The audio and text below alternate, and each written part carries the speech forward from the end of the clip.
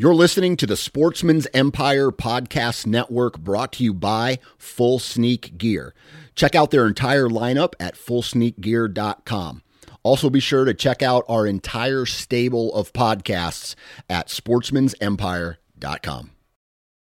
New from Moultrie Mobile, the Feed Hub offers first-of-its-kind cellular connection and control for nearly any spin cast feeder on the market. When used with the Moultrie Mobile app, you can monitor feed and battery levels, run feeders on demand, receive alerts when feeders are clogged, and remotely adjust feeding times. The Feed Hub is ideal for anyone who maintains feeders. Remove the guesswork and save time by planning feeder maintenance before you drive to your hunting property. For more information, visit MoultrieMobile.com. You're listening to the Sportsman's Nation Podcast Network, and we are proud to be partnered with Interstate Batteries. If you haven't visited your local Interstate Battery retail store to talk with a specialist about all your battery needs, you need to stop in. They have everything from batteries for your trail cameras, batteries for your rangefinders, batteries for your trucks, and everything in between. They have a battery for it. You can also go to find out more about the company and more about the batteries that they offer to interstatebatteries.com. This is a great company, a trustworthy company that has been around for several years. Interstate Batteries, outrageously dependable. Welcome to the Southern Ground Hunting Podcast. I'm your host, Parker McDonald, and this is episode number 70. Today we're talking with Zach Lucas of West Virginia from the Kingdom Connection YouTube series. We're going to talk about weather conditions and how they affect turkey hunting. And hopefully we're going to tell you how you can kill turkeys better in any given weather condition. This is the Southern Ground Hunting Podcast.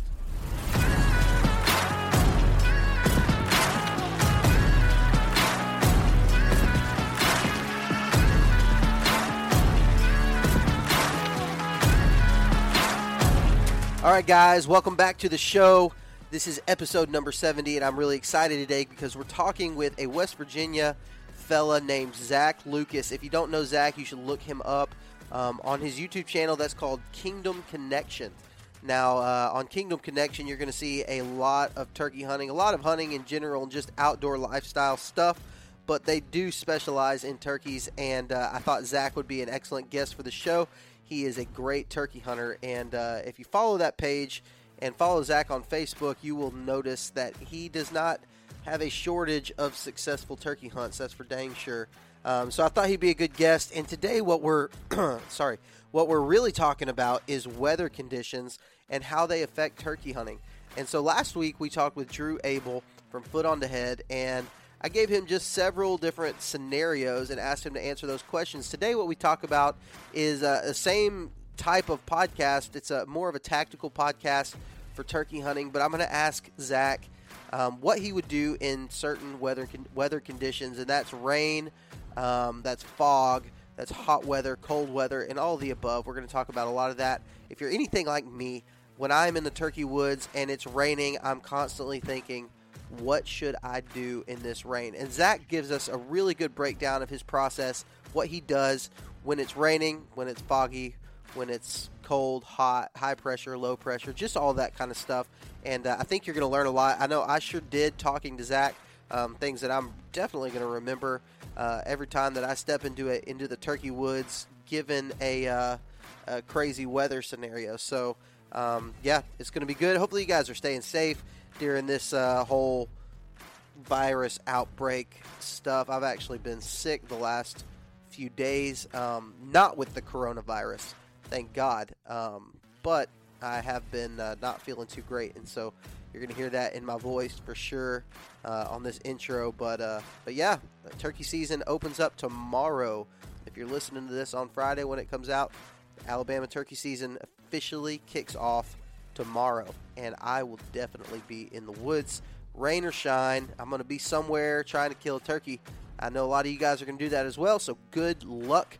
I'm going to go ahead and stop talking, and we'll get to this episode with Zach Lucas. All right, everybody, on the line with me right now, I have Mr. Zach Lucas from Kingdom Connection. Zach, what's going on, man? Oh, not too much, buddy. How are you? I am doing well. Today is officially a week until turkey season starts here in Alabama, and I'm fired up. I'm pretty jacked up, man. Are you? Are you ready for this? Oh, yeah. I've been ready since the end of last spring. We're not quite as close to season starting here in West Virginia as you, but we're about a month and about 38 days or so away. And scouted this morning a little bit. Heard 6 different turkeys gobbling. One was about 80 yards from me, gobbled about 30 times, and that was at 9:15 in the morning. So he was on the ground and doing his thing on his own. So felt good to be out in the woods today and hear some turkeys gobbling and get the blood flowing a little bit. And I'm ready to get going for sure. Heck yeah, dude! I'm fired up. So when we first got on the phone a few minutes ago, you had said that you were going through some old footage, and I was doing the same thing about 20 minutes ago, and I came upon some footage from last year. At the very last day of the season, I had about 45 minutes to hunt, and I had secured some permission from a guy on a piece of private land that wasn't too far from the house, and I had meetings starting at 8 o'clock that morning, and I was like, well, it's the last day of the season, and man, I was about 20 yards from killing a bird on the last day of the season last year. So the last time I was in the turkey woods, I almost killed a bird, and so that kind of left me in a place where I've been kind of thinking about it a lot lately. I'm pretty fired up. Yeah, you got a bone to pick with that guy. So. Oh yeah, and he was one of those. That sounds familiar. That sounds familiar. I hunt a lot before work, but actually I hunt every day before work, and I've had to leave birds gobbling quite a few times. It leaves a bad taste in your mouth. It does, man. It does, especially when it's the last day of the season. Like when you've been working so hard, and then the last day of the season, you have this bird in range or like in view, and so close to in range. The reason I actually didn't kill this bird is because the farmer, the guy who owns the property, who gave me permission to hunt there, he was pretty hands off. He didn't care where I went on the piece of property. He didn't care about any of that kind of stuff. But he comes up on a tractor, not knowing that I was hunting that field. He comes up on a tractor right at daylight, right as the bird's starting to come into range, and kind of spooked that bird off. But I couldn't be too mad, man. He gave me permission to hunt out there, so right. I got permission again this year, so I will be right back in the same spot, probably opening day. That'd be a cool redemption story, anyway. It would be, yeah. It'd be a nice way to start the season off too. Heck yeah, man! I'm fired up though. I know everybody's tired of listening to me talk about myself being fired up. I want to talk about, I guess, kind of just who you are, what you do. I know I introduced you as part of Kingdom Connection. Can you just kind of explain what that is and the role that you play with that? Absolutely. So I'm from West Virginia, and I'm married to my beautiful wife and been married to her for 6 years now. We have 2 beautiful little girls, and my wife is a praise and worship leader, and I'm a hunter. I mean, pretty much. I love sports. I played sports my whole life. I grew up hunting since I was a little kid with my dad. So I formed this group called Grunt, Gobble, and Gills Outdoors, and we had the big dream of being the next Primos team and getting on TV and having sponsors and all this stuff, and had my team assembled, my team of guys assembled, and we started filming hunts, with a small little handy cam video camera, and started from there. Kind of did that for several years and wasn't really going anywhere, doing anything. And my wife kept asking me, what is your calling and what is your purpose in life? And I said, I honestly don't know. I have no idea what I'm supposed to do. Kill stuff. I'm a hunter. I just want to kill things. I kill stuff. Hunter gatherer. They're in the Bible too. So, but anyway, so one day it kind of clicked with me that God wanted me to go a different direction with this filming thing, and he wanted me to change it from, wanting to get on TV and getting this fame and all this stuff and change it into a ministry and a way to reach people and a way to share stories, for his glory and things that he's done in our life and put turkeys in it as well and use that as a platform. And so, I answered that calling to change it, assembled my guys and told them, and a lot of them left and God, I lost friendships and stuff over it, but God put other people in place. Two of my best friends, actually, Derek Smith and Craig Webb. So we formed this, we still have Grunt Gobble and Gills, and that's still our main name, but our name going forward is like Kingdom Connection, which it was really just going to be a film series that we were going to do, but we're just going to keep it rolling and, continue to follow God's will for our life. And as he opens doors, walk through it. And kind of what it is we're going to take stories and share those stories, and share turkey hunts as well. Use the turkey hunting as a platform to share the love of Jesus Christ through that. And so that's kind of what we've done. I mean, just for example, we started filming this film series that was going to be, 6 videos or so, that was going to be some stories. And in the middle of filming, Derek Smith's dad passed away, and, they had no clue it was coming. He hit the floor of a heart attack. He got home from turkey hunting one morning, and his dad, he was just talking to his dad. He walked in the bathroom, he came out, and his dad hit the floor with a heart attack and died right there in front of him. And, nobody saw that coming. That was not in the plan to film or even talk about that. But it happened, and Derek's dad loved turkey hunting, and Derek's dad would have wanted us to share that story and would have wanted us to put that out there. So Derek agreed to tell the story. We told the story of his dad and all that stuff. And then I took Derek the next year and he killed a turkey, and that was kind of the cap of it. So things like that is what we want to share, real life things that happen in life. I mean, everybody can relate, and put turkey hunting in there as well. Turkey, we deer hunt and stuff too, but turkeys are our passion. It's our niche. It's where we want to be. It's what we want to do. So turkeys have been our focus, and we're going to continue to just focus on turkeys and, tell the love of God as we go, and, pray with people along the way, along the travels, or whatever God wants us to do along the way, we're going to do. But that is the calling on my life and the calling for Kingdom Connection, and as we move forward. So, yeah, that's awesome. And now, so Kingdom Connection is on YouTube. Is there any other place that people can find that at?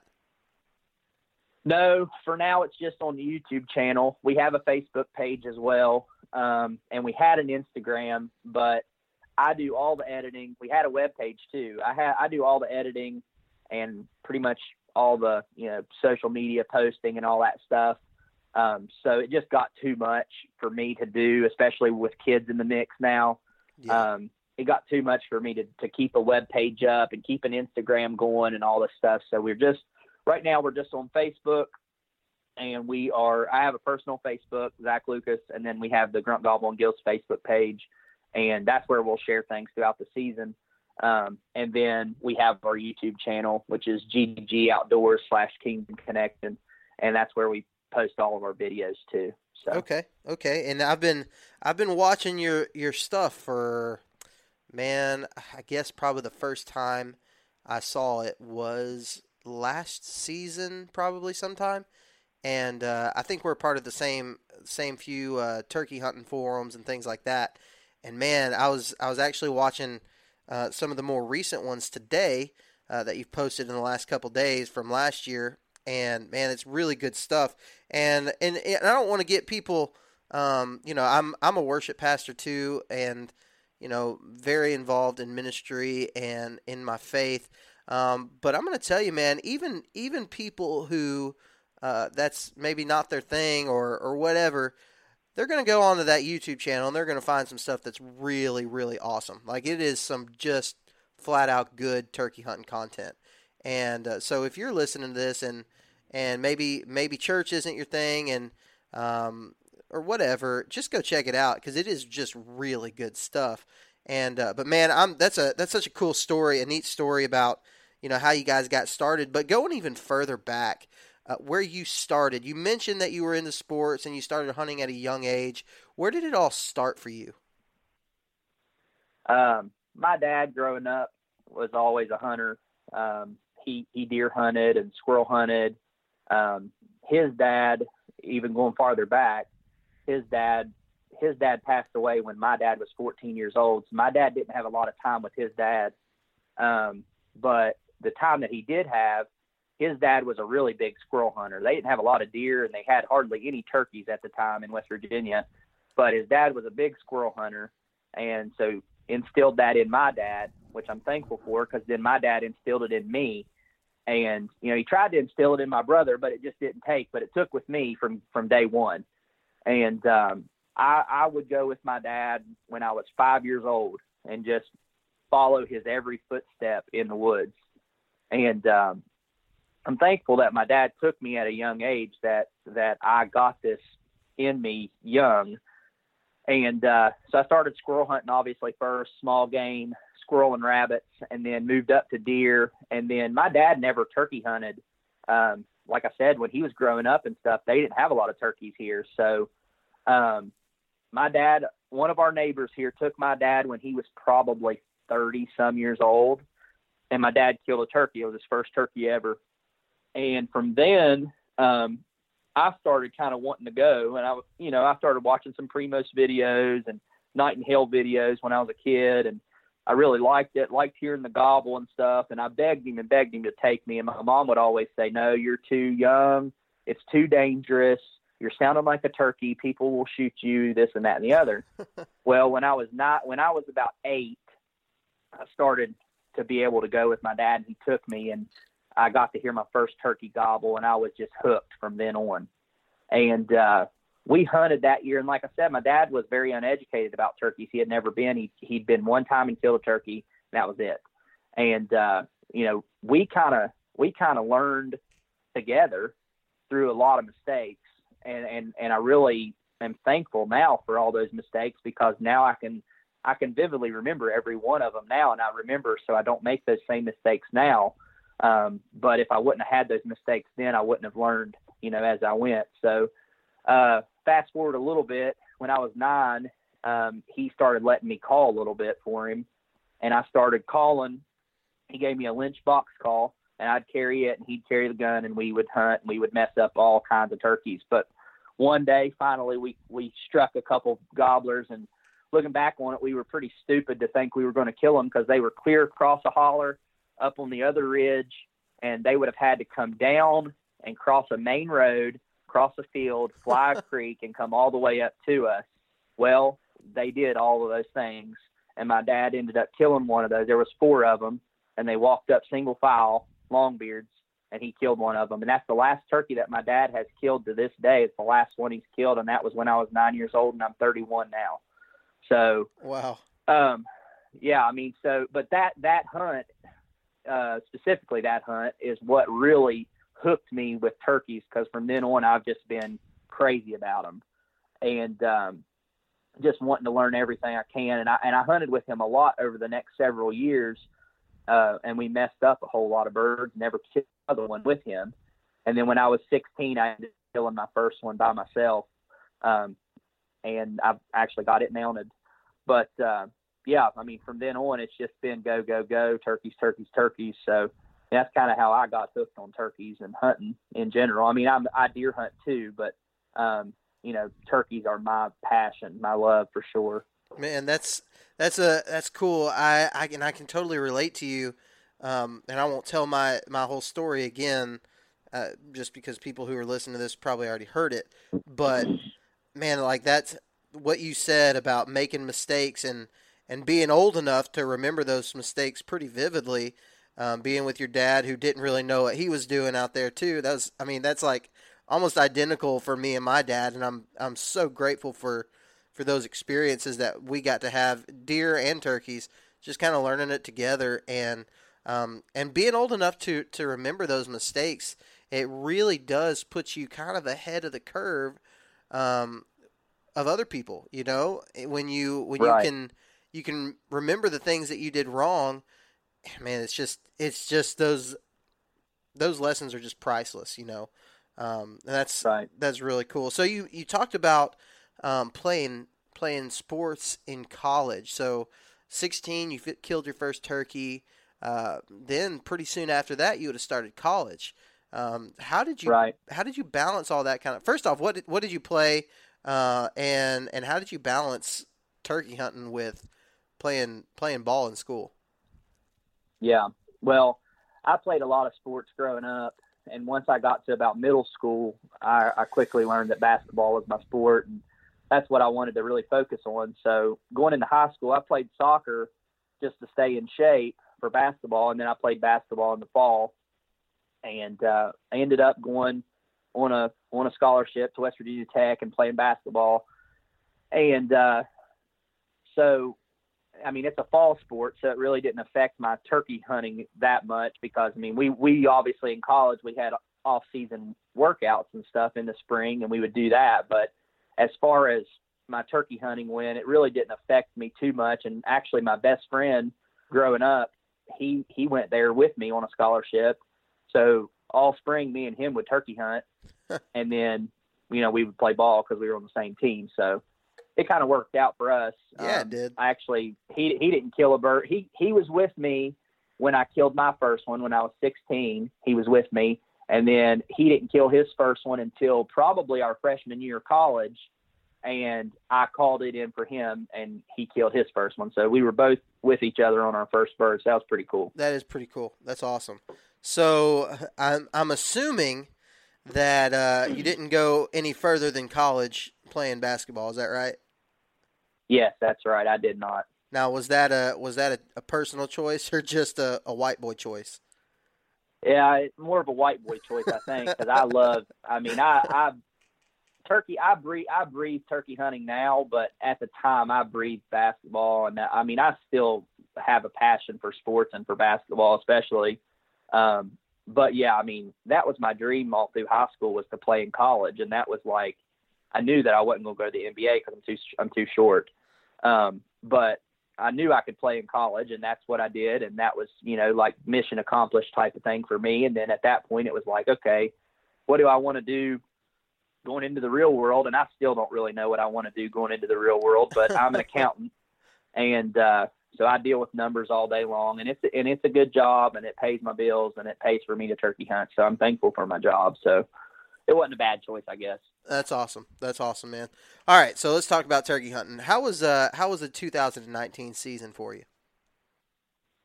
I think like a lot of people that you probably talked to about last season, they'll probably say roughly the same thing, that it was just, for lack of a better word, it was a weird season. And what I mean by that is not so much tough really, but you had to really work for it. And I'm fine with working for it. I love a dumb 2-year-old that'll run right down your gun barrel, but I like working for them too and playing that chess game with them. So I'm totally cool with that. But it started out with, for me, I started in Georgia, hunted public land, just picked a spot on the map and went. Found turkeys every day, had a couple chances at turkeys. I had one that was messed up by a couple that was out on a picnic. Turkey gobbled pretty much right off the road, and then they drove right by him and boogered him up, and he flew across the holler on me. And then, so anyway, that was my Georgia trip. I did not punch a tag there. Come home, took my daughter on youth day, called in an awesome gobbler there, and she clammed up on the gun and didn't shoot. So had a couple mess ups there to start, and then I missed the turkey on the third day. So I had a lot of stuff go on early, but then the next day I killed one.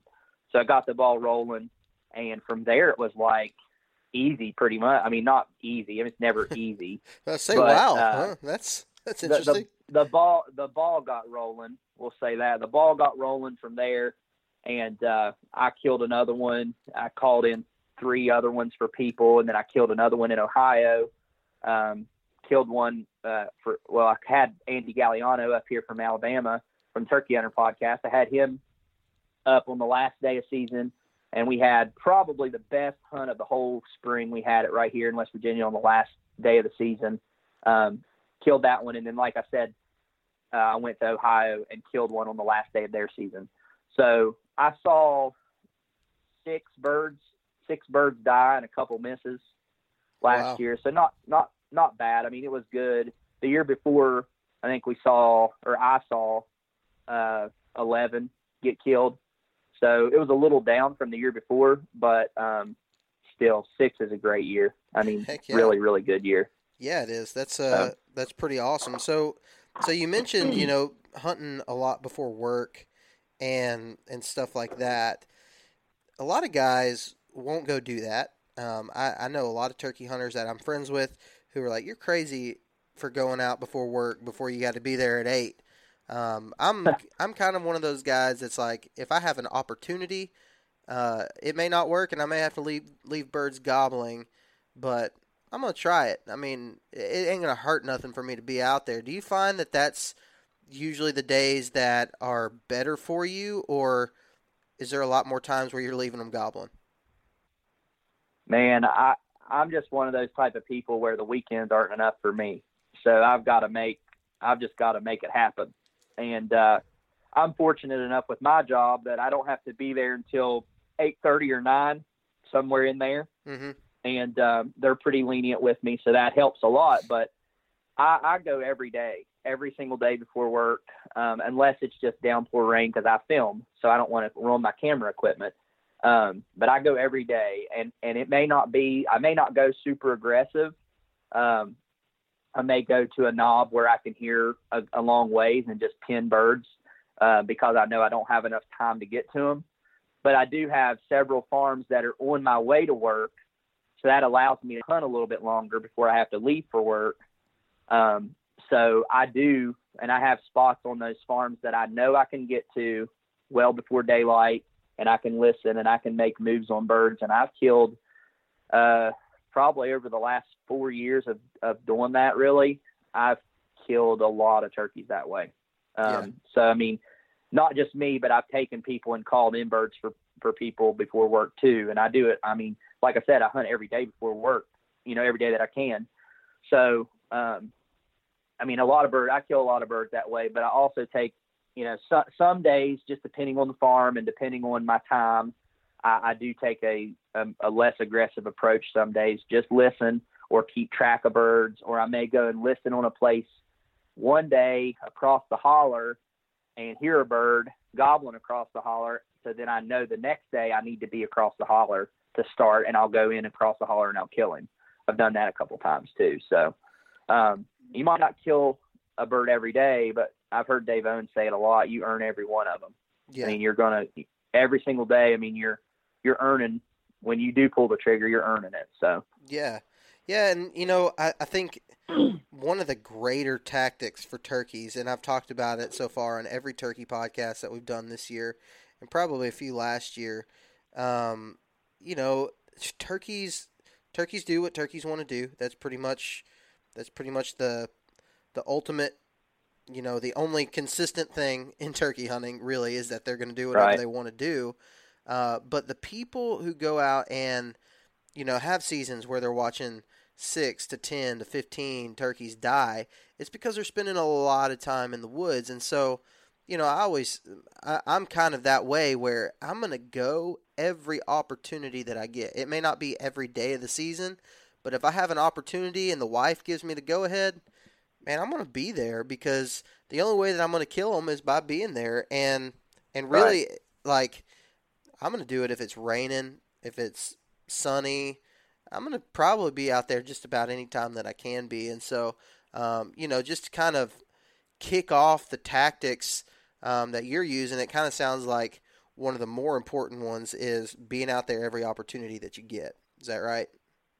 Right. I mean, it's just like catching fish. I mean, the more time you're on the water, the more fish you're going to catch. So, I mean, obviously, the more time anything you do, practice basketball, the better you're going to get. I mean, it's just like practice. I mean, you got to go and you got to be out there, and it's repetition. And the more reps you have, the better you're going to get, and the more keen your senses are going to get to hear a turkey drumming or whatever it may be.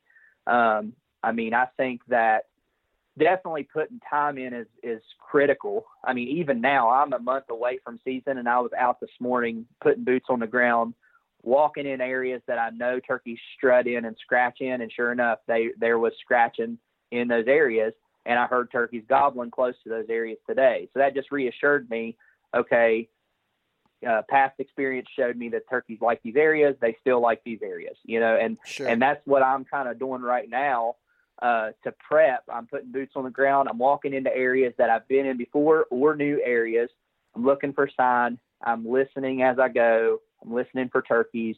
I'm pinning as many turkeys as I can right now to be ready. Then when season comes in, I'm obviously checking on those birds. And, I've heard Dave say this a lot too, that he might go in and that bird might not be ready yet. You might give him a couple of days or a week. That's kind of my approach as well. When I say I take a less aggressive approach to certain turkeys or to certain farms, that's kind of how I do, but I do it more on a weather based. And I've found here that a lot of times if the barometric pressure is above 30, that they're going to gobble. That's pretty, that's in my experience anyway, that's the way it is. Yeah. So if I'll get a day, a cold front pushes through and it pushes it down below 30, even if it's 29.9, I know that those turkeys probably, there might be one that still gets really hot that day. So I'm still going to go. I'm still going to go and I'm still going to listen. But that might be a day that I take a less aggressive approach. I may go to a knob and I may just sit there and listen. Yeah. Because if I know there's 6 gobblers on this farm and only one of them's gobbling that morning, I don't want to go booger the other 5 up because they're not gobbling. Yeah. So I may go to a high knob where I can hear everybody and listen and just keep tabs on them. And if one gets hot, I'm going to go kill him or try to. But I'm going to take a less aggressive approach that day because maybe tomorrow or the next day I'm looking at pressure above 30. So then I know I need to be in there ready to kill that day. Yeah. So I may go deeper in and I may get in the hub of everything on a day that the pressure's right. And I try to pick my days, my better days, to go to my better spots is kind of what I'm saying. I may still go to my better farm, but I may stay way off the good spots. Yeah. And just listen. So when you're talking about the barometric pressure, have you found that to be true regardless of region? I've only ever hunted Easterns, so I can only speak for Easterns. I've never been out west yet. I want to bad. And I haven't hunted Osceolas or anything like that. But Easterns, I've hunted them in Ohio, Tennessee, South Carolina, Georgia, a couple other states, Virginia. And that's pretty much been what I've seen. And I know it's, 100% fact here on days that it's above 30, that's when they're going to be cranking. Yeah. There's obviously other factors in there, rain or fog or whatever, which you're not really typically going to have above 30 day with fog or anything like that. Those above 30 days are those pretty crystal clear mornings that are going to be bluebird sky type of days. Yeah. You might get a cloudy one here or there, but that pressure is key as far as gobbling activity and as far as number of birds being feeling it that day. And you might still go to a farm, like I said, on a 29 pressure day and hear one that gobbles really good, but you might go to that same farm the next day when the pressure's above 30 and hear 8. Yeah. So you just don't know. Yeah. That makes total sense, and that's good information, especially for guys who are listening to this and haven't been hunting turkeys for a while. That's always been something that I've heard, but I'm pretty immersed into the hunting culture, and I'm on a bunch of forums, and I hear you hear those type of things, but man, for somebody who's just now starting out, that's some good information. Watch that barometric pressure, and there's a lot of apps on your phone that you can get on and figure that out. Are you using an app on your phone to do that? I just usually get on like Weather Underground and I'll look, and I obviously look at temperature and wind speed and wind direction, and if I need to be on the south side of the mountain to be out of the wind or whatever, I look at those variables as well. But that pressure is the number one main thing that I look at on a daily basis from hour to hour. I'm looking at the weather hour to hour in the spring, watching stuff change and looking at that barometric pressure for the next day and even days out, thinking, okay, well, I can hunt Wednesday, Thursday, Friday, but Wednesday's a low pressure day. So I'm going to go take a low pressure approach, and I'm going to, try to hear a bird for Thursday and Friday to go kill. So would you say that that is your number one thing that you're paying attention to as far as, like deer hunters, what we do is we look at the wind and we look at the weather, look at the temperature, look at the barometric pressure and things like that. Would you say that the barometric pressure is the main thing that you're looking for? I would say, yeah, because I might go, if I have, like I said, if I have Wednesday, Thursday, Friday to hunt, I might not even touch my good farm until that pressure gets to 30.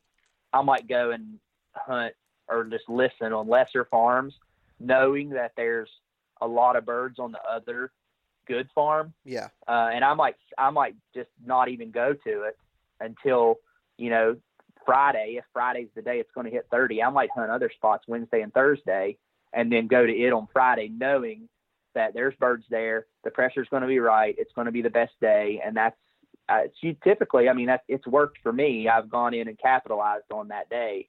So that's kind of the way that I prioritize my hunting days, especially on days, before work.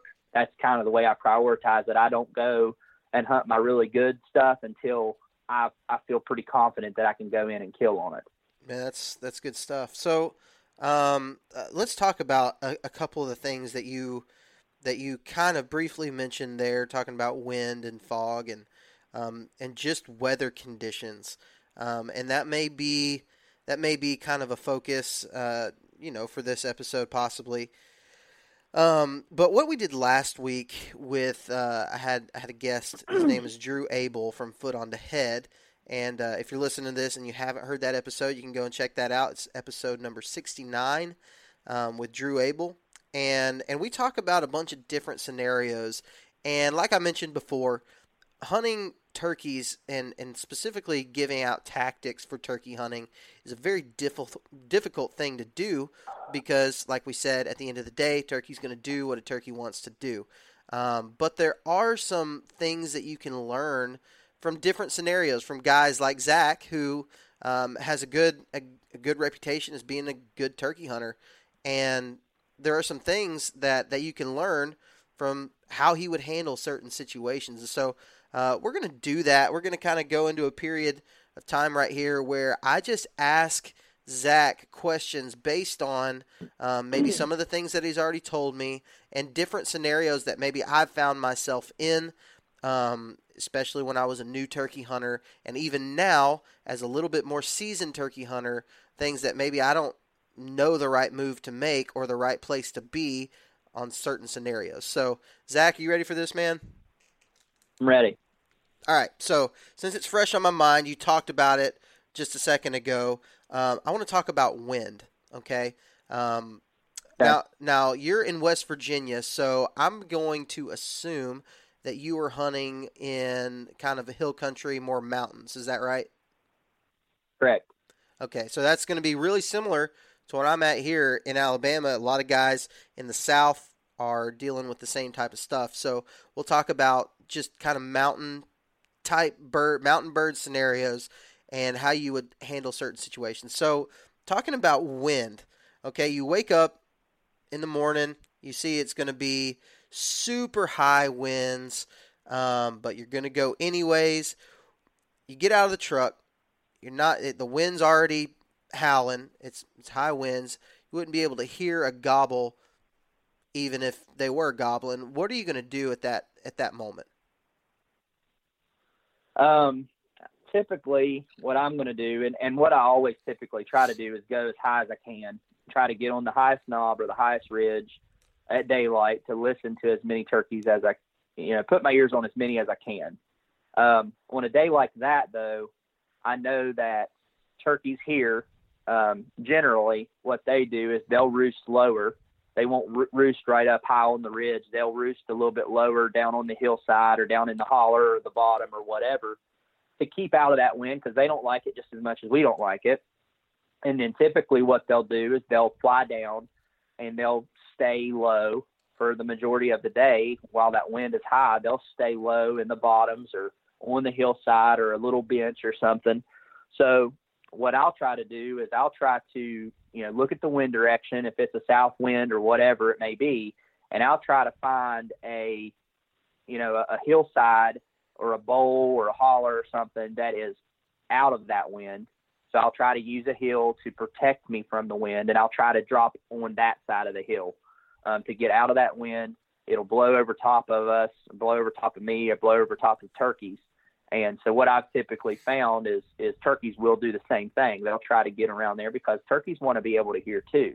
I mean, obviously their main source is their eyes. That's protection, but they don't like it when it's real windy and they get nervous.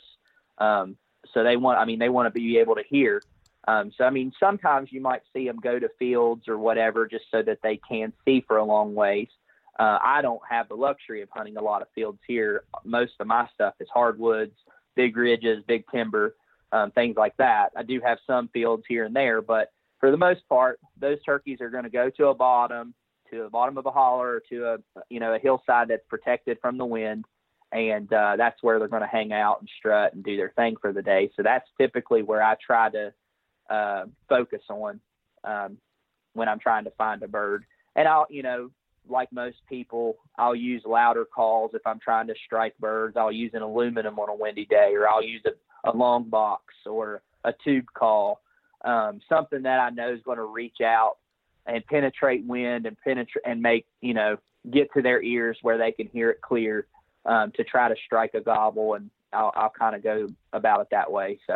So when you're doing that, when you're finding those hillsides, obviously you are, it's windy. So that's the most important part of this scenario is that it's windy.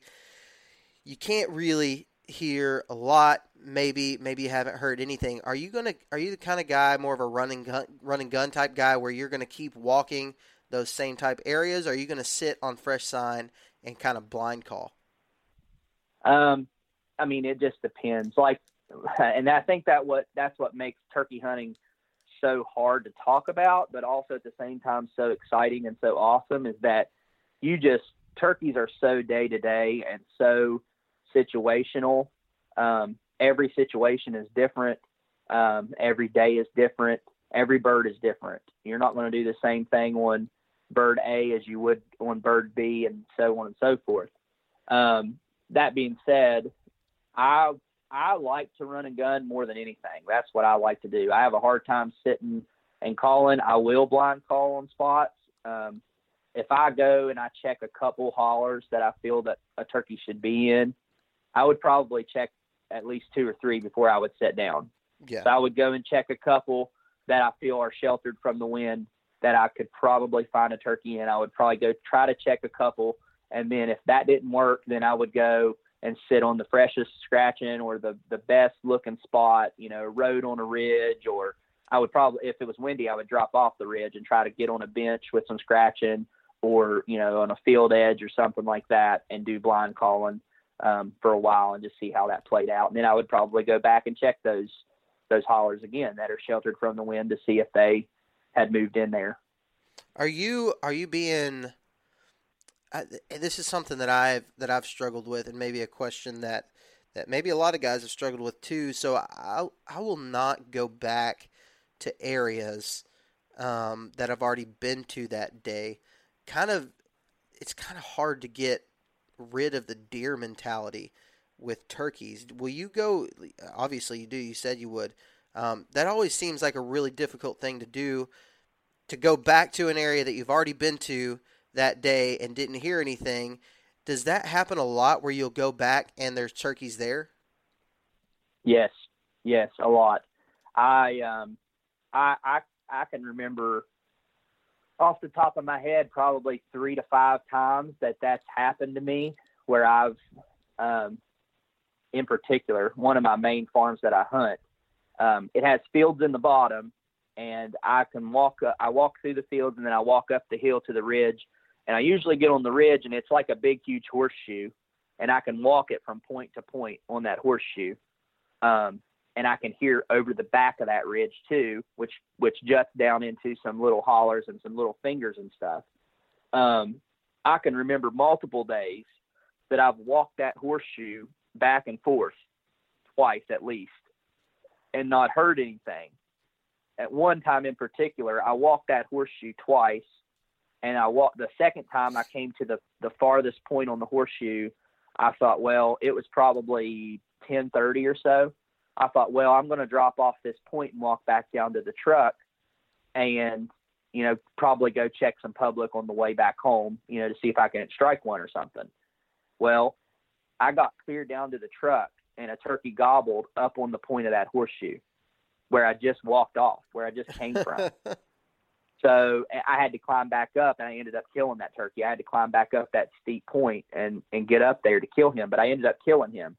But I can remember multiple times that that's happened. I actually had a hunt last year where I had been set up in a spot. It's actually, the video is actually on our channel.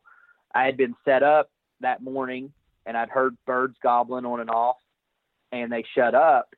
And I even, in the video, I even talk about it. I was going to walk out a point and call, and then I was going to come back to that spot that I had been sitting at and check a bird that was in the back of this holler to see if he was ready by then, because he had flown down and shut up.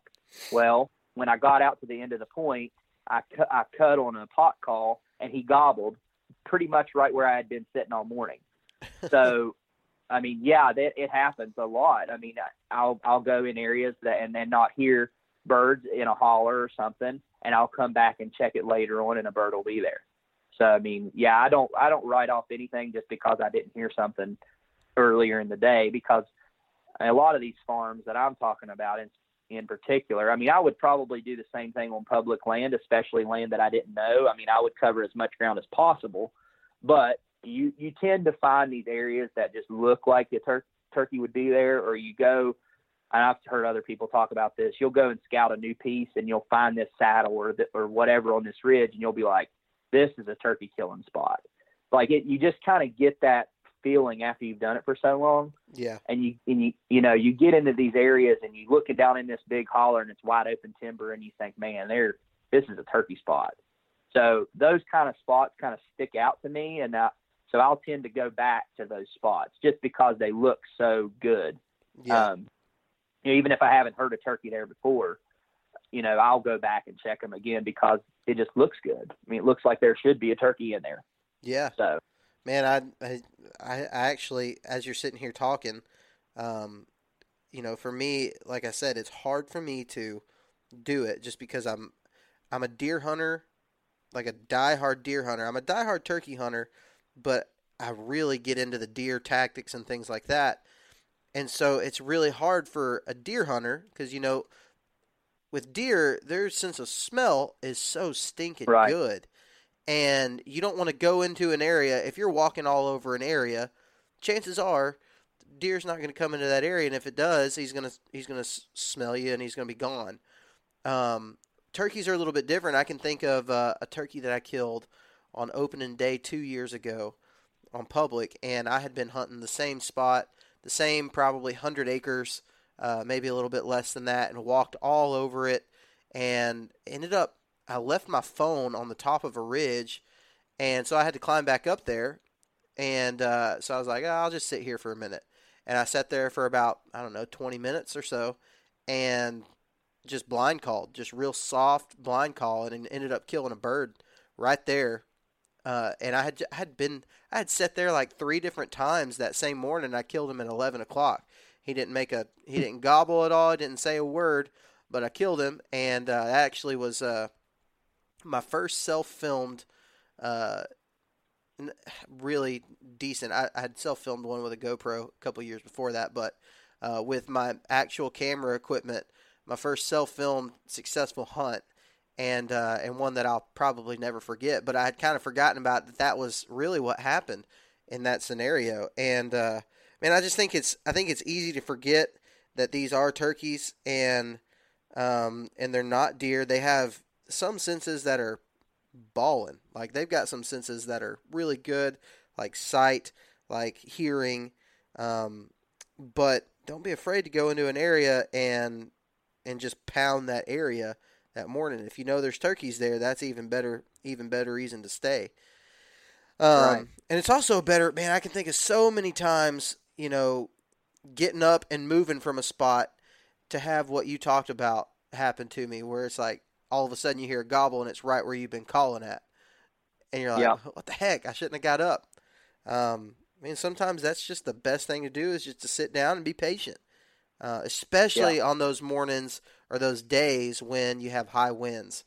Man, that can be some of the best time to kill a turkey. It may not be nearly as fun as hearing one gobble and all that stuff, but man, it can be a good way to kill bird. All right, so we talked about wind. What a guy like you is going to do in a high wind scenario in the mountains. Let's talk about rain. So I am, like I said, an opportunist, and I'm going to hunt in the rain as if I have to. You know, if I'm planning on turkey hunting that day, I'm probably still going to go even if it's raining. A lot of times, though, I don't really necessarily know what to do in the rain. So let's say rain is in the forecast for opening day of the West Virginia turkey season. What is Zach Lucas going to do in that scenario? Well, first off, I film, so I'm probably not going to take my camera equipment, but I'm still going to go, and like I said earlier, I'm probably going to take a lesser approach on a day like that. But I'm going to go and I'm going to get on a high knob and I'm going to listen at first light, and I'm going to try to hear, put my ears on one and make a game plan to go and chase him a little bit. But if that doesn't work out and I don't hear anything, I'm going to go to the best open area that I've got, and I'm going to blind call. Those are days that I typically go to field edges, or I'll go to a clear cut, or I'll go to a ridge road where I think turkeys are going to be, because we all know on those rainy days, those turkeys like to go to those areas, that field edges or whatever, one where they can see, but then they can pick bugs and all that kind of stuff. And, a heavy turkey, they're not going to go to a place where they can't see on a rainy day, because rain is obviously hindering their hearing.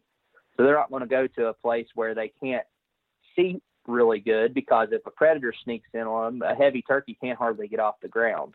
Yeah. So they want to be in a place where their sight is protecting them the best that it, because that's their only protection that really that day, because their hearing is obviously hindered. So they're going to go to an open area, a more open area in the woods or a field or something like that.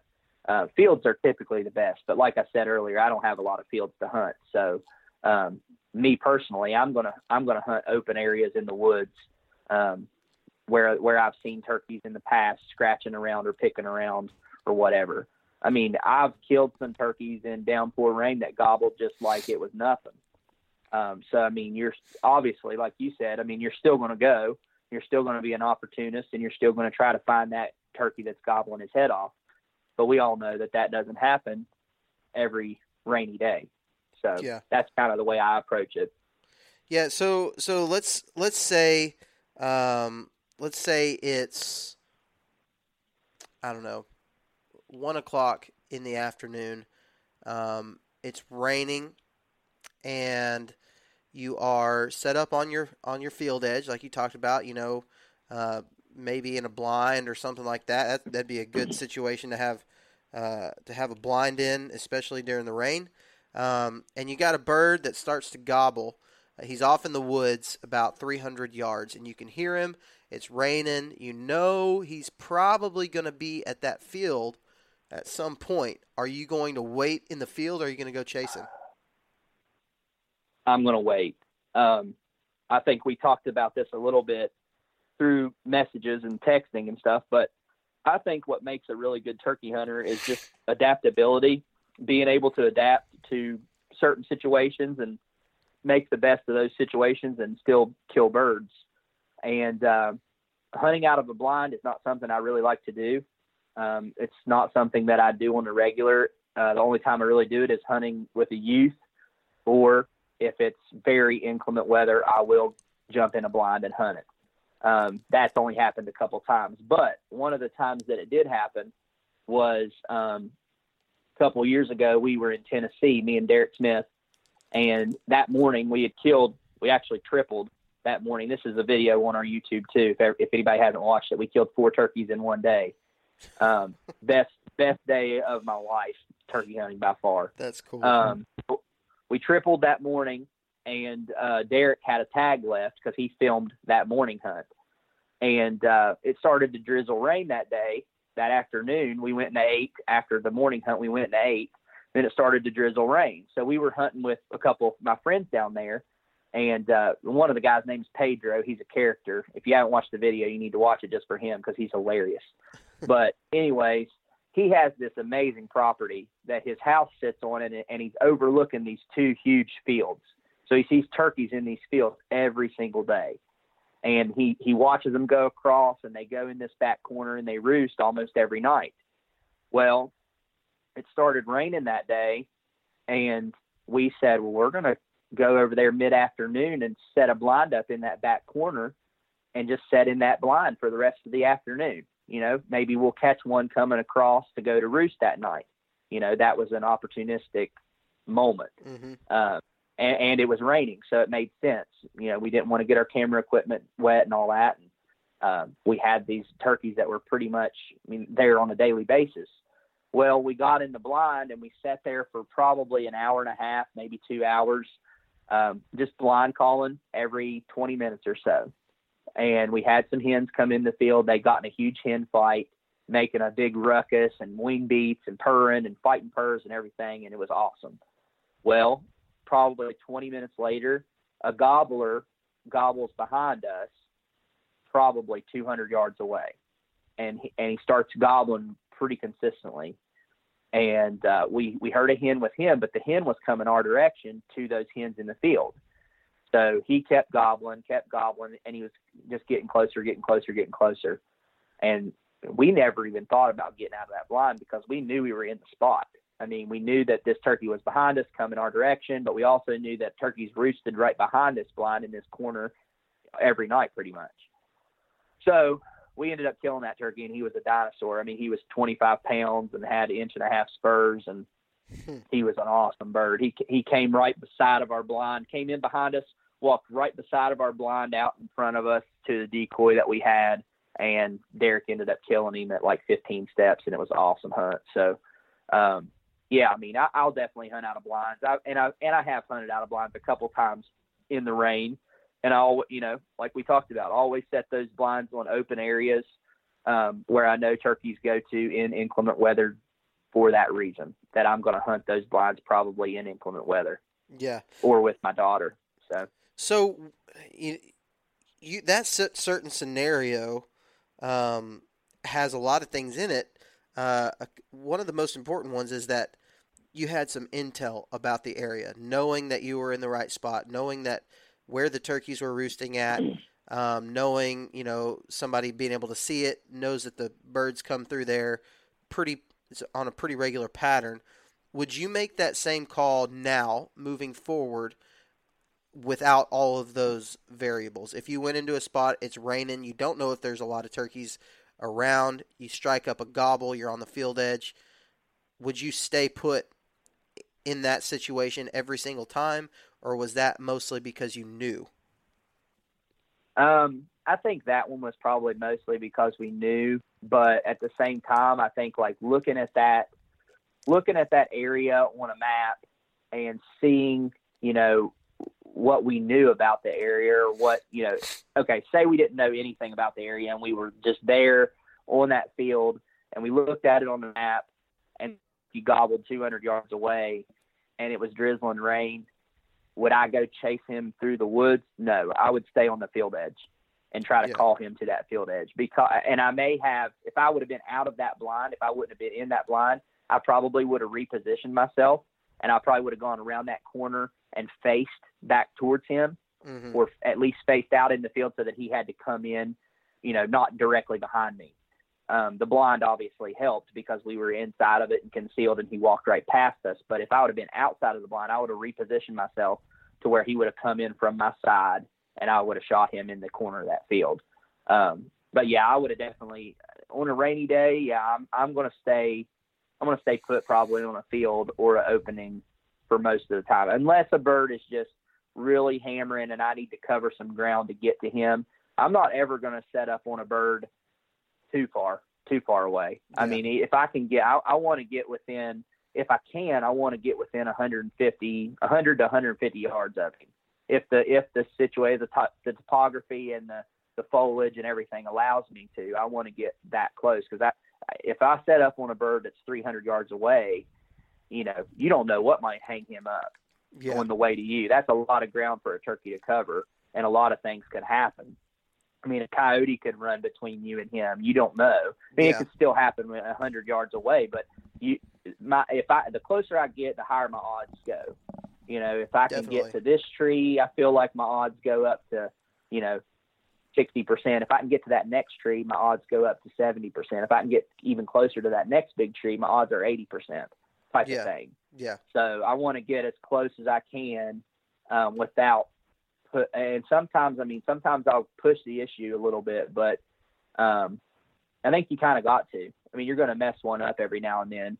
And if you don't mess one up, then you're probably not hunting aggressively enough, in my opinion. Yeah. But, I mean, that's part of turkey hunting. That's going to happen, and you're going to mess them up from time to time. But, the more you mess up early on, the less you mess up later on, because you learn kind of what you can do and what you can get away with it and that kind of thing. You learn from your mistakes. So let's talk just briefly on same scenario. You're in a blind, it's raining, you're on a field edge. Let's say that bird doesn't show up right there close by at 15 steps or whatever. Let's say bird shows up all the way across the field. It's still raining. He's with hens and you're in the blind. What are you going to do, assuming that he's way far out of range, but you've got eyes on him? Are you going to make a move, or are you still going to sit tight? Oh, I'm definitely going to make a move. If I've called to him for a little while and he hasn't moved and he's got hens, more than likely, I mean, he might make his way your direction, or those hens might drag him off and take him to roost on the opposite ridge. I mean, who knows? I mean, like I said earlier, every turkey's different, and you just kind of got to feel them out and, see what their mood is on that day, take their temperature, for lack of a better phrase. Yeah. But that being said, if I'm in that blind and a turkey's 200 yards across the field or something with hens, and he's pretty content staying there, I'm going to pop out the back of that blind and try to use topography or a ditch or a creek or just the edge of the woods and get around on him somewhere. I'm going to obviously try to cut him off, get in front of him, the direction he's facing. I'm going to try to get within gun range. I mean, belly crawl or whatever I've got to do. I think that's where a lot of guys kind of get complacent, for lack of a better word. Yeah. They want to sit there and watch that turkey and call him in. Sometimes you're calling and sometimes you're crawling. That's just the way it is. Yeah. And to consistently kill turkeys, that's part of adaptability. And you've got to be like a chameleon and be able to adapt to whatever.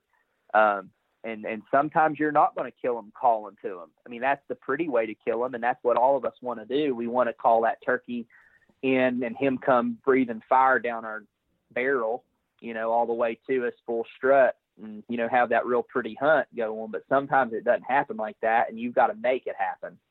And I think that's what really sets really great turkey hunters apart from good turkey hunters, is the ability to get on the ground and get dirty and crawl and use topography and make moves on turkeys, either when they're not gobbling or they're just not coming towards you, and you've got to go in there and crawl and make it happen. Yeah.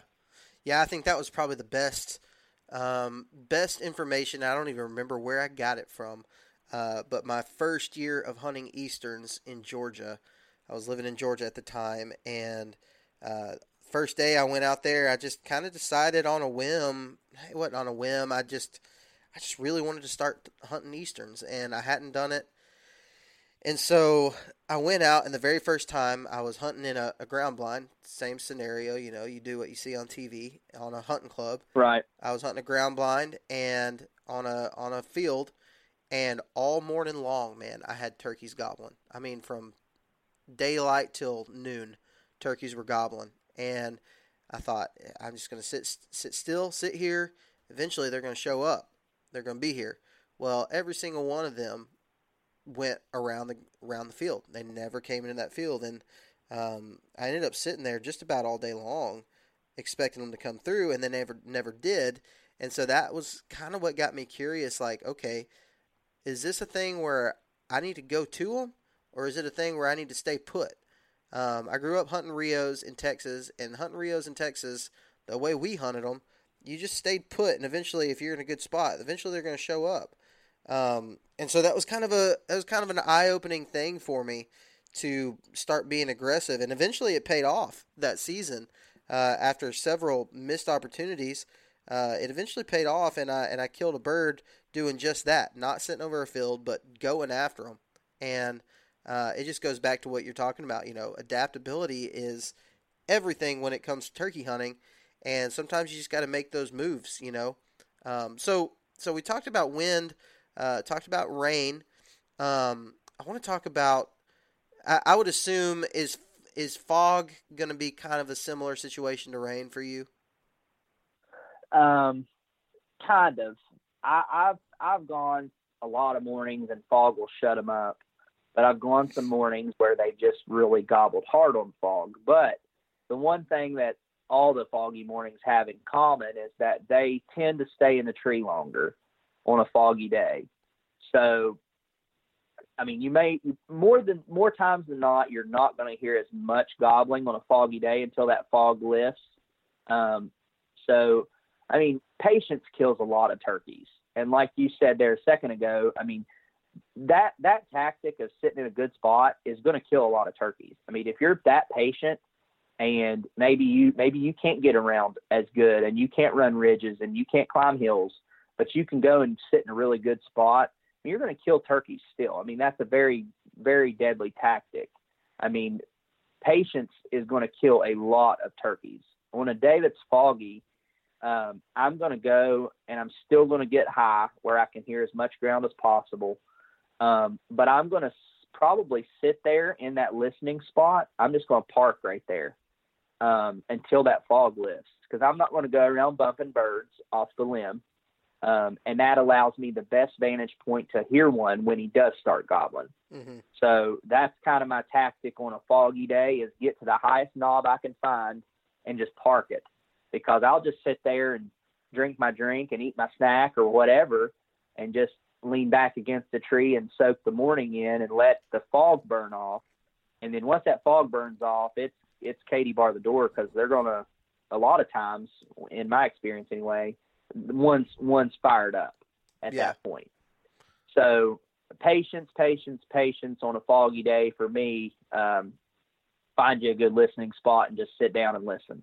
Yeah. And then once one does start gobbling and the fog burns off and you can move a little bit, because I mean, fog obviously hinders their sight ability, which makes them very nervous. So that's why they stay in a tree. I mean, I've seen them stay in the tree till 10 o'clock on a foggy morning, and before the fog burns off.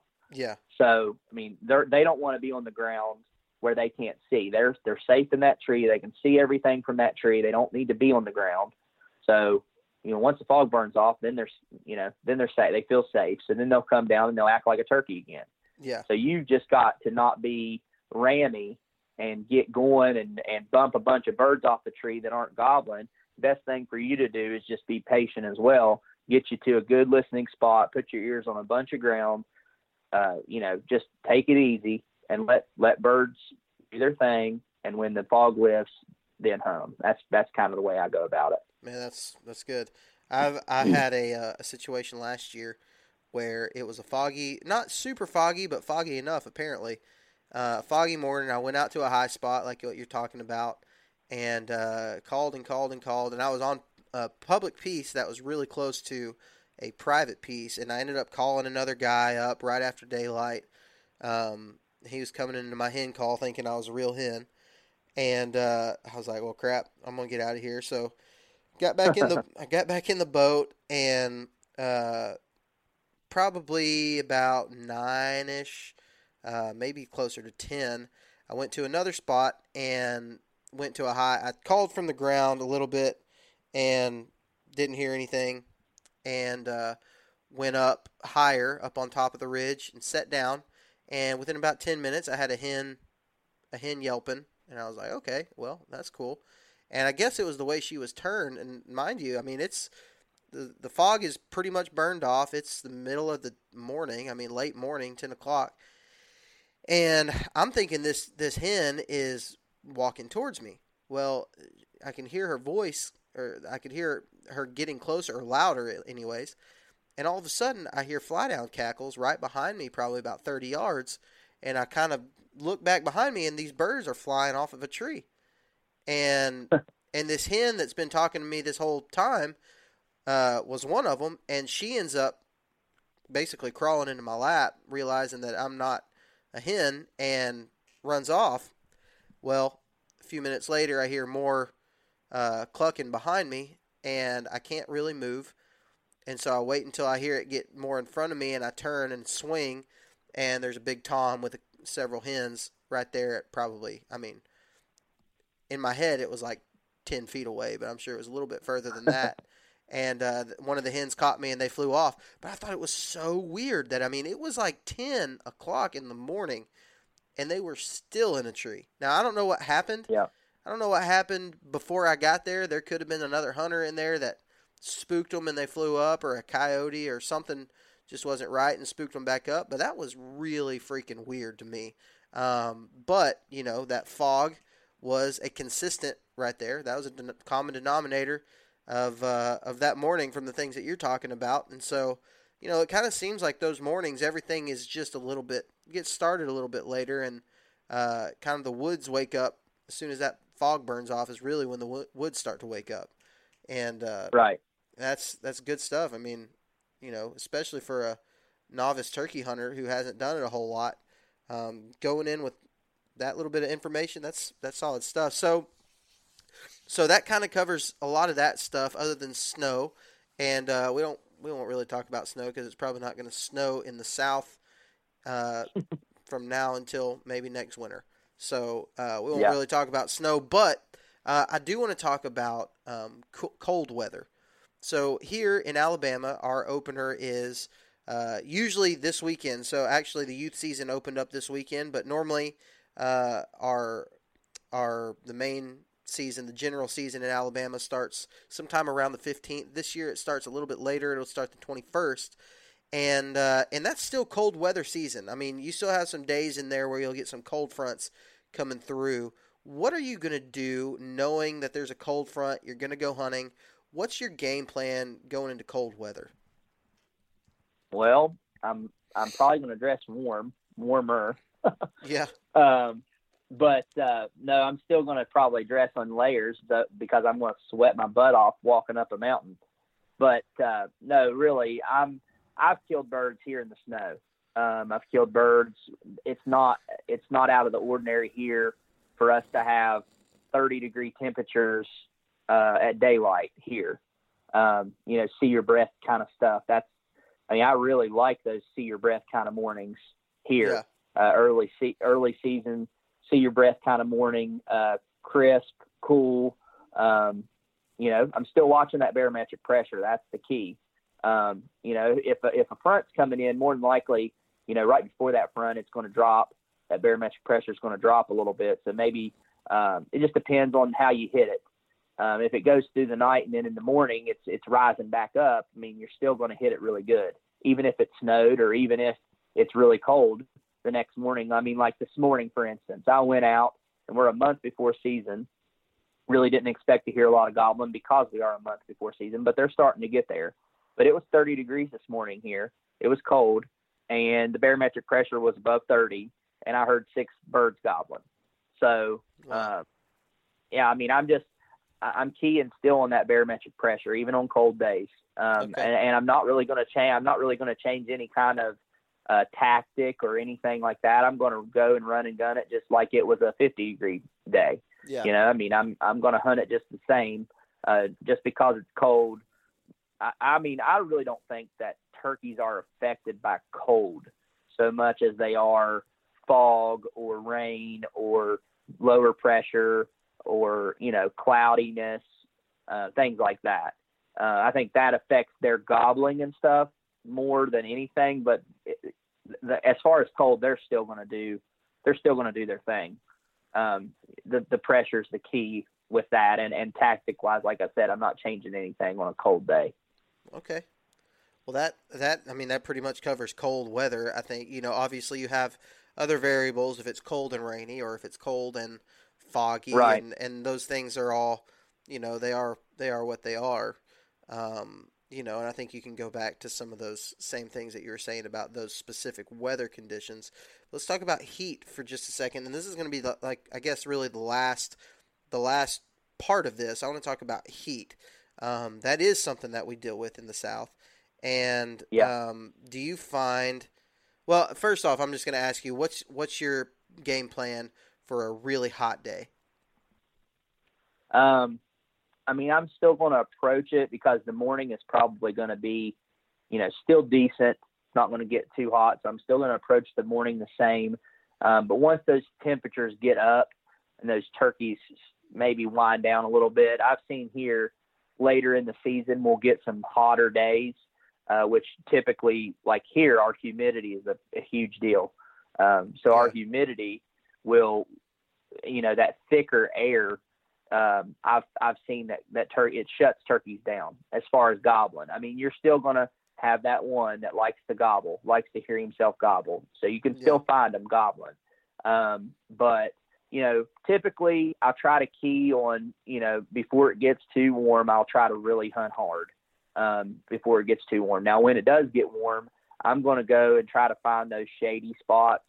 Field edges that are shaded or, a shady saddle in the woods or a bench in the woods or even down in a holler, where a creek is or something. Those are the days that I'm going to key on scratching or, just natural travel places, dust bowls or places that I've seen turkeys in the past. Mm-hmm. And those are the days that patience is really going to kill a turkey because you're going to go and you're going to camp on a spot and you're going to call because for us here anyways, we don't get those really hot, humid days where it just shuts gobbling down until late in the season. Yeah. So we don't really deal with a whole lot of real hot, muggy type days until the last week probably of the season. Mm-hmm. I know that you all down in the South have more of those type of days than we do, but that's kind of the way that I approach those days when the heat does kind of shut them down a little bit. I'll probably tend to camp on areas that I know turkeys frequent or I've seen turkeys in the past and, try to find some shade myself so I'm not sitting there sweating too bad. Yeah. Turkeys are black, they're covered in feathers, they're black and they get hot and they don't like heat any more than we do. Yeah. So they want to find those cooler, shady spots too. Down in the holler, it's going to be cooler than up on the ridge. They're not going to get as much sun. They're going to want to find those shadier, cooler spots. So that's where they're going to go. So that's where I'm going to go too. Yeah, man, that makes total sense to me. And like I said, to start out this podcast, this is for guys who find themselves in these situations, and you think to yourself, what do I do here? What would so-and-so, what would this guy do here? And what I'm trying to do with this podcast episode, with these turkey podcasts, is let you hear these scenarios from guys like yourself, Zach, who have hunted lots of different places, have had success in lots of different scenarios, just kind of let you know what they would do in these situations. And so, really having this focus around weather, I think we covered most of the main things that I really want to cover today, and we're running short on time. But Zach, before we end, I want to do a quick, just like speed round where I ask you just questions. They can be yes or no, just very straight to the point answers about some of the gear that you use, some of your favorite ways to hunt, and things like that. Can we do that? Yes. Awesome. All right, so to start us out in the speed round, I think this is what I've done with all of our guests so far. What I've started out with is, what kind of gun are you using? I've got a lot of guns, but typically a Mossberg 835 12 gauge. 12 gauge. Is there any specific reason why you choose a 12 gauge? That was the first gun I bought. It's the only gun I've ever killed a turkey with. Wow. Well, there you go. That's awesome. That's awesome. All right. I have a 20 gauge now that I bought for my daughter and a 410 now, but I've been a 12 gauge and that's my go-to. So. All right. So Mossy Oak Bottomland, yes or no? Yes, For everything? Are you pretty just much. Yeah, that's my go-to. That's my favorite. I like Greenleaf too, but Bottomland is my favorite. heck yeah, that's awesome, man. It's funny. Turkey hunters are funny about Bottomland for whatever reason. I don't know what it is, but it's just Yeah.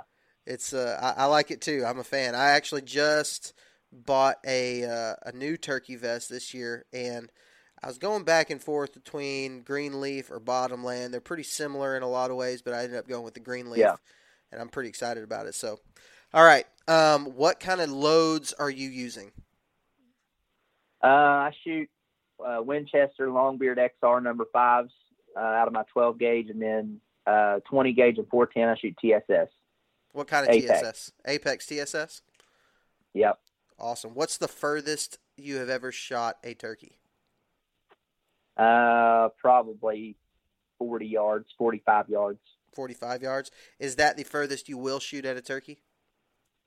I'd probably push it out to 50 or 55, especially with TSS. I wouldn't be afraid to shoot one at 55, but in the woods, I don't get very many 55-yard opportunities. Right. So. Yeah, I hear you.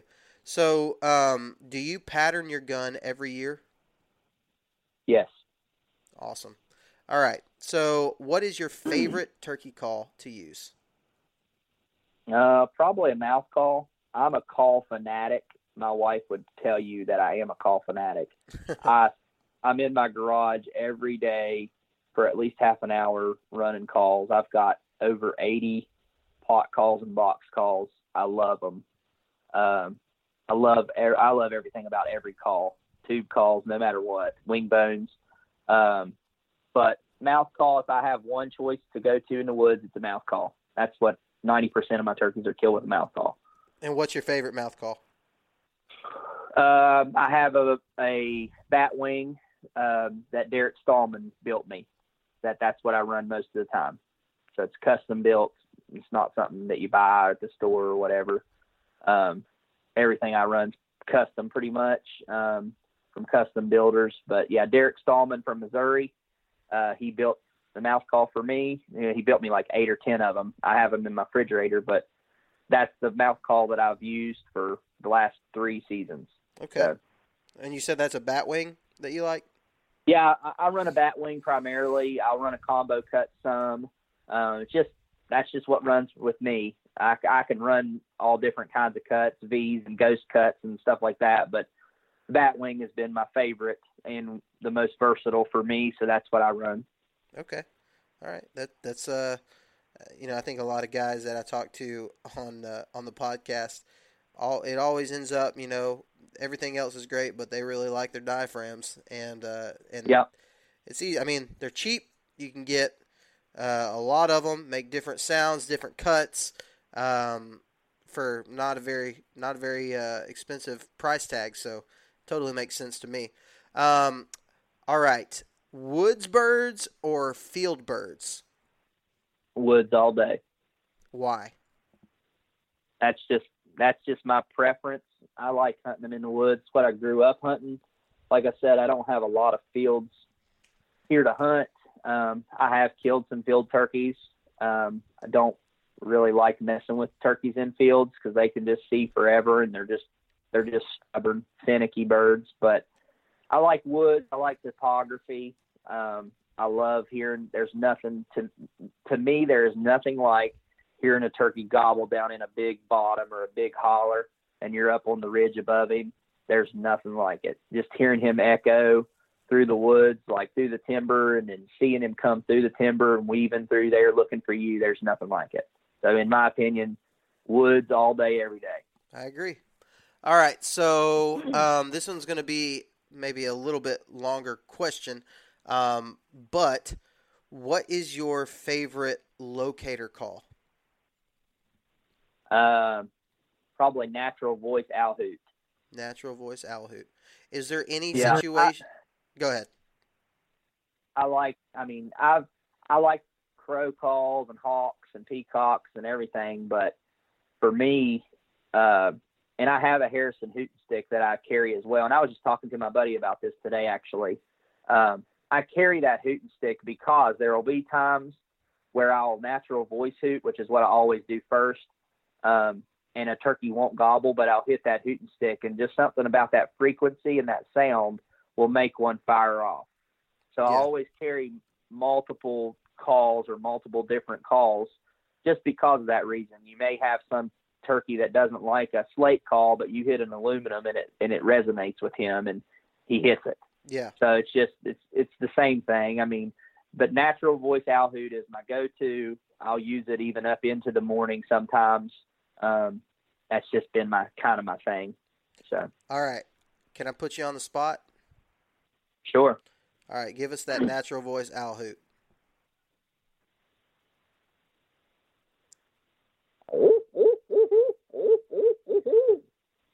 There it is. From the man himself. There it was. Yeah, there it was. That's awesome. That's awesome. And do you typically use that every morning, or are you a kind of guy that likes to let the woods wake up on their own?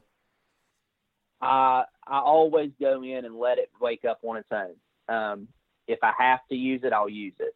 If I have a turkey that gobbles 500 yards away and I think there's probably one closer than that, I'll wait and then I'll owl hoot, and typically, one will sound off closer. Not always, but typically. But if I let the woods wake up and one is close, then I don't even use it. So yeah, it just depends. But always try to let the woods wake up first and then go to it if I have to. Okay, that makes sense. All right, this one's important. Fried turkey nuggets or grilled turkey breast? Oh, probably fried. Oh, yeah. I would figure a man with a beard like yours is all about the fried food, but it's worth asking anyways. Yeah.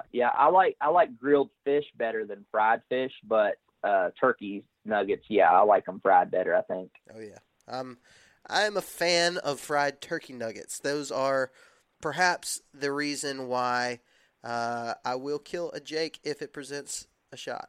So yeah. That is the last question of the speed round. Zach, everything's riding on this one, man. Will you shoot a Jake? No. I've never shot a Jake and probably never will. Man. So I haven't got anybody. I haven't got anybody that said that they would shoot a Jake. Yeah. No, I won't. I won't shoot a Jake. Just no, I don't. And that's just me. I'm not saying it's bad to shoot a Jake. I mean, by all means, if you want to go shoot a Jake, shoot a Jake. If it makes you happy. And I've had this conversation with people about deer too. I think people on social media have too much power anymore, and they shame people for their kills and whatever. Man, everybody is not like you or me or whatever. Like, everybody has they're at their own place in their hunting career, and they pay for their license. You don't. So who am I to tell somebody, don't shoot that buck because it doesn't score 130 inches, or don't shoot that turkey because it's a Jake? Like, that's not my place. Like, shoot what makes you happy. You pay for your license. If it makes you happy, man, shoot the thing. I don't care. That it's just my personal place that I'm at in my hunting life. Like, I'm at a place where I don't want to shoot a small buck, or I don't want to shoot a Jake. That's just where I'm at. Yeah. And that's just me. And I'm not pushing that on anybody. You know what I mean? That's just how I feel about it. Sure. Yeah, it makes perfect sense. Yeah, man, that's it. I enjoyed this conversation, man. When we're rolling up, I have found this. This is pretty interesting. Turkey episodes last longer than deer episodes for some reason. I don't know. Maybe turkey hunters just like to talk about turkey hunting more than deer hunters like to talk about deer hunting. I don't know. Well, I told you before we got on here that, one, I'm long-winded. That's what my wife tells me anyway. And two, I could talk about turkeys all day and all night, and I drive my family crazy about it. But it is what it is. And when I get with somebody that likes turkey hunting like I do, I just go. And it just, it's easy for turkey hunters to talk about turkey hunting because we're passionate about it. Mm-hmm. And another thing that's totally different, like, deer are pretty cut and dry. Like, play the wind, certain places you hunt, certain places they bed, blah, blah, blah. Turkeys are not. I mean, yeah, turkeys have certain tendencies that they do, but man, every turkey is different. Every single turkey is different, and there's not a book that says, okay, here's how you kill a turkey, every time because it doesn't work. It's not like that. So there's so many other avenues and tactics, and everybody hunts them differently, and that's why turkey podcasts are so great, because you get so many different perspectives from people and different things. And you can listen to a podcast and you might know every single thing that was said, but you might be able to pluck one little thing, one little nugget out of there that's going to help you. That's typically what I do, is I'll listen to a podcast and just try to find one little nugget. Maybe I hadn't heard that before or something, you know? Yeah. That's what you try to do. Man, that's good stuff. Well, Zach, I do appreciate you coming on the show, man, and talking turkeys with me. We'll have to do it again sometime soon. And I wish you the best of luck this season. Where all are you going to be hunting at this year? I'm taking my daughter to Kentucky to kick things off on the youth hunt. That's the April 4th and 5th. Then I'm going to Alabama the 8th through the 11th. I'm going to try to, if I kill early there, which I never know if I'm going to or not. But if I get lucky and I kill early, I'm going to try to swing Georgia and possibly North Carolina on the way home. And then I'll be West Virginia when they open, and Ohio, and then I'm going to do Pennsylvania to end the season sometime in May. So try to check that one off. So Sweet. I am chasing a U.S. Slam. I would love to kill a bird in every state. I'm only 31 years old, so hopefully, God willing, I have a lot of years ahead of me to hunt them, and I'm able to travel and check some states off. So I'd like to get a couple new states this year, so that's my goal. Heck yeah, dude. That's awesome. Well, I hope you do that. And when you do, we will definitely have to get you to come back on the Southern Ground Hunting Podcast and talk about it, and probably before that. So, man, again, thanks so much for coming on the show. Do appreciate it. Guys listening, Kingdom Connection. Check it out on YouTube. Get to see some of these hunts. You get to see some of the hunts from this coming season. I know it's not going to disappoint. It's going to be a good season. And Zach, good luck, man. And again, thanks for coming on. Absolutely. Thank you for having me. I appreciate it. All right, thanks, Zach, so much for coming on the show. I got a lot out of that conversation, man. I really learned a ton talking about weather scenarios and just different things that you can do to increase your odds of killing a turkey in any given situation. So, guys listening to this, I hope you got the same thing. And, man, we're definitely going to have to get Zach back on the line at some point very soon. So, like I said in the intro, it is turkey season's kicking off this weekend here in Alabama. And I'm going to be in the turkey woods tomorrow. I'm going to be trying to kill one. I know a lot of you guys are going to be doing the same thing, so good luck. Make sure you check us out on Facebook and on Instagram. That's at Southern Ground Hunting, all lowercase, all one word on Instagram, and it's at Southern Ground Hunting on Facebook. And check out the Sportsman's Nation YouTube channel. I have been updating it pretty regularly here in the last couple of weeks.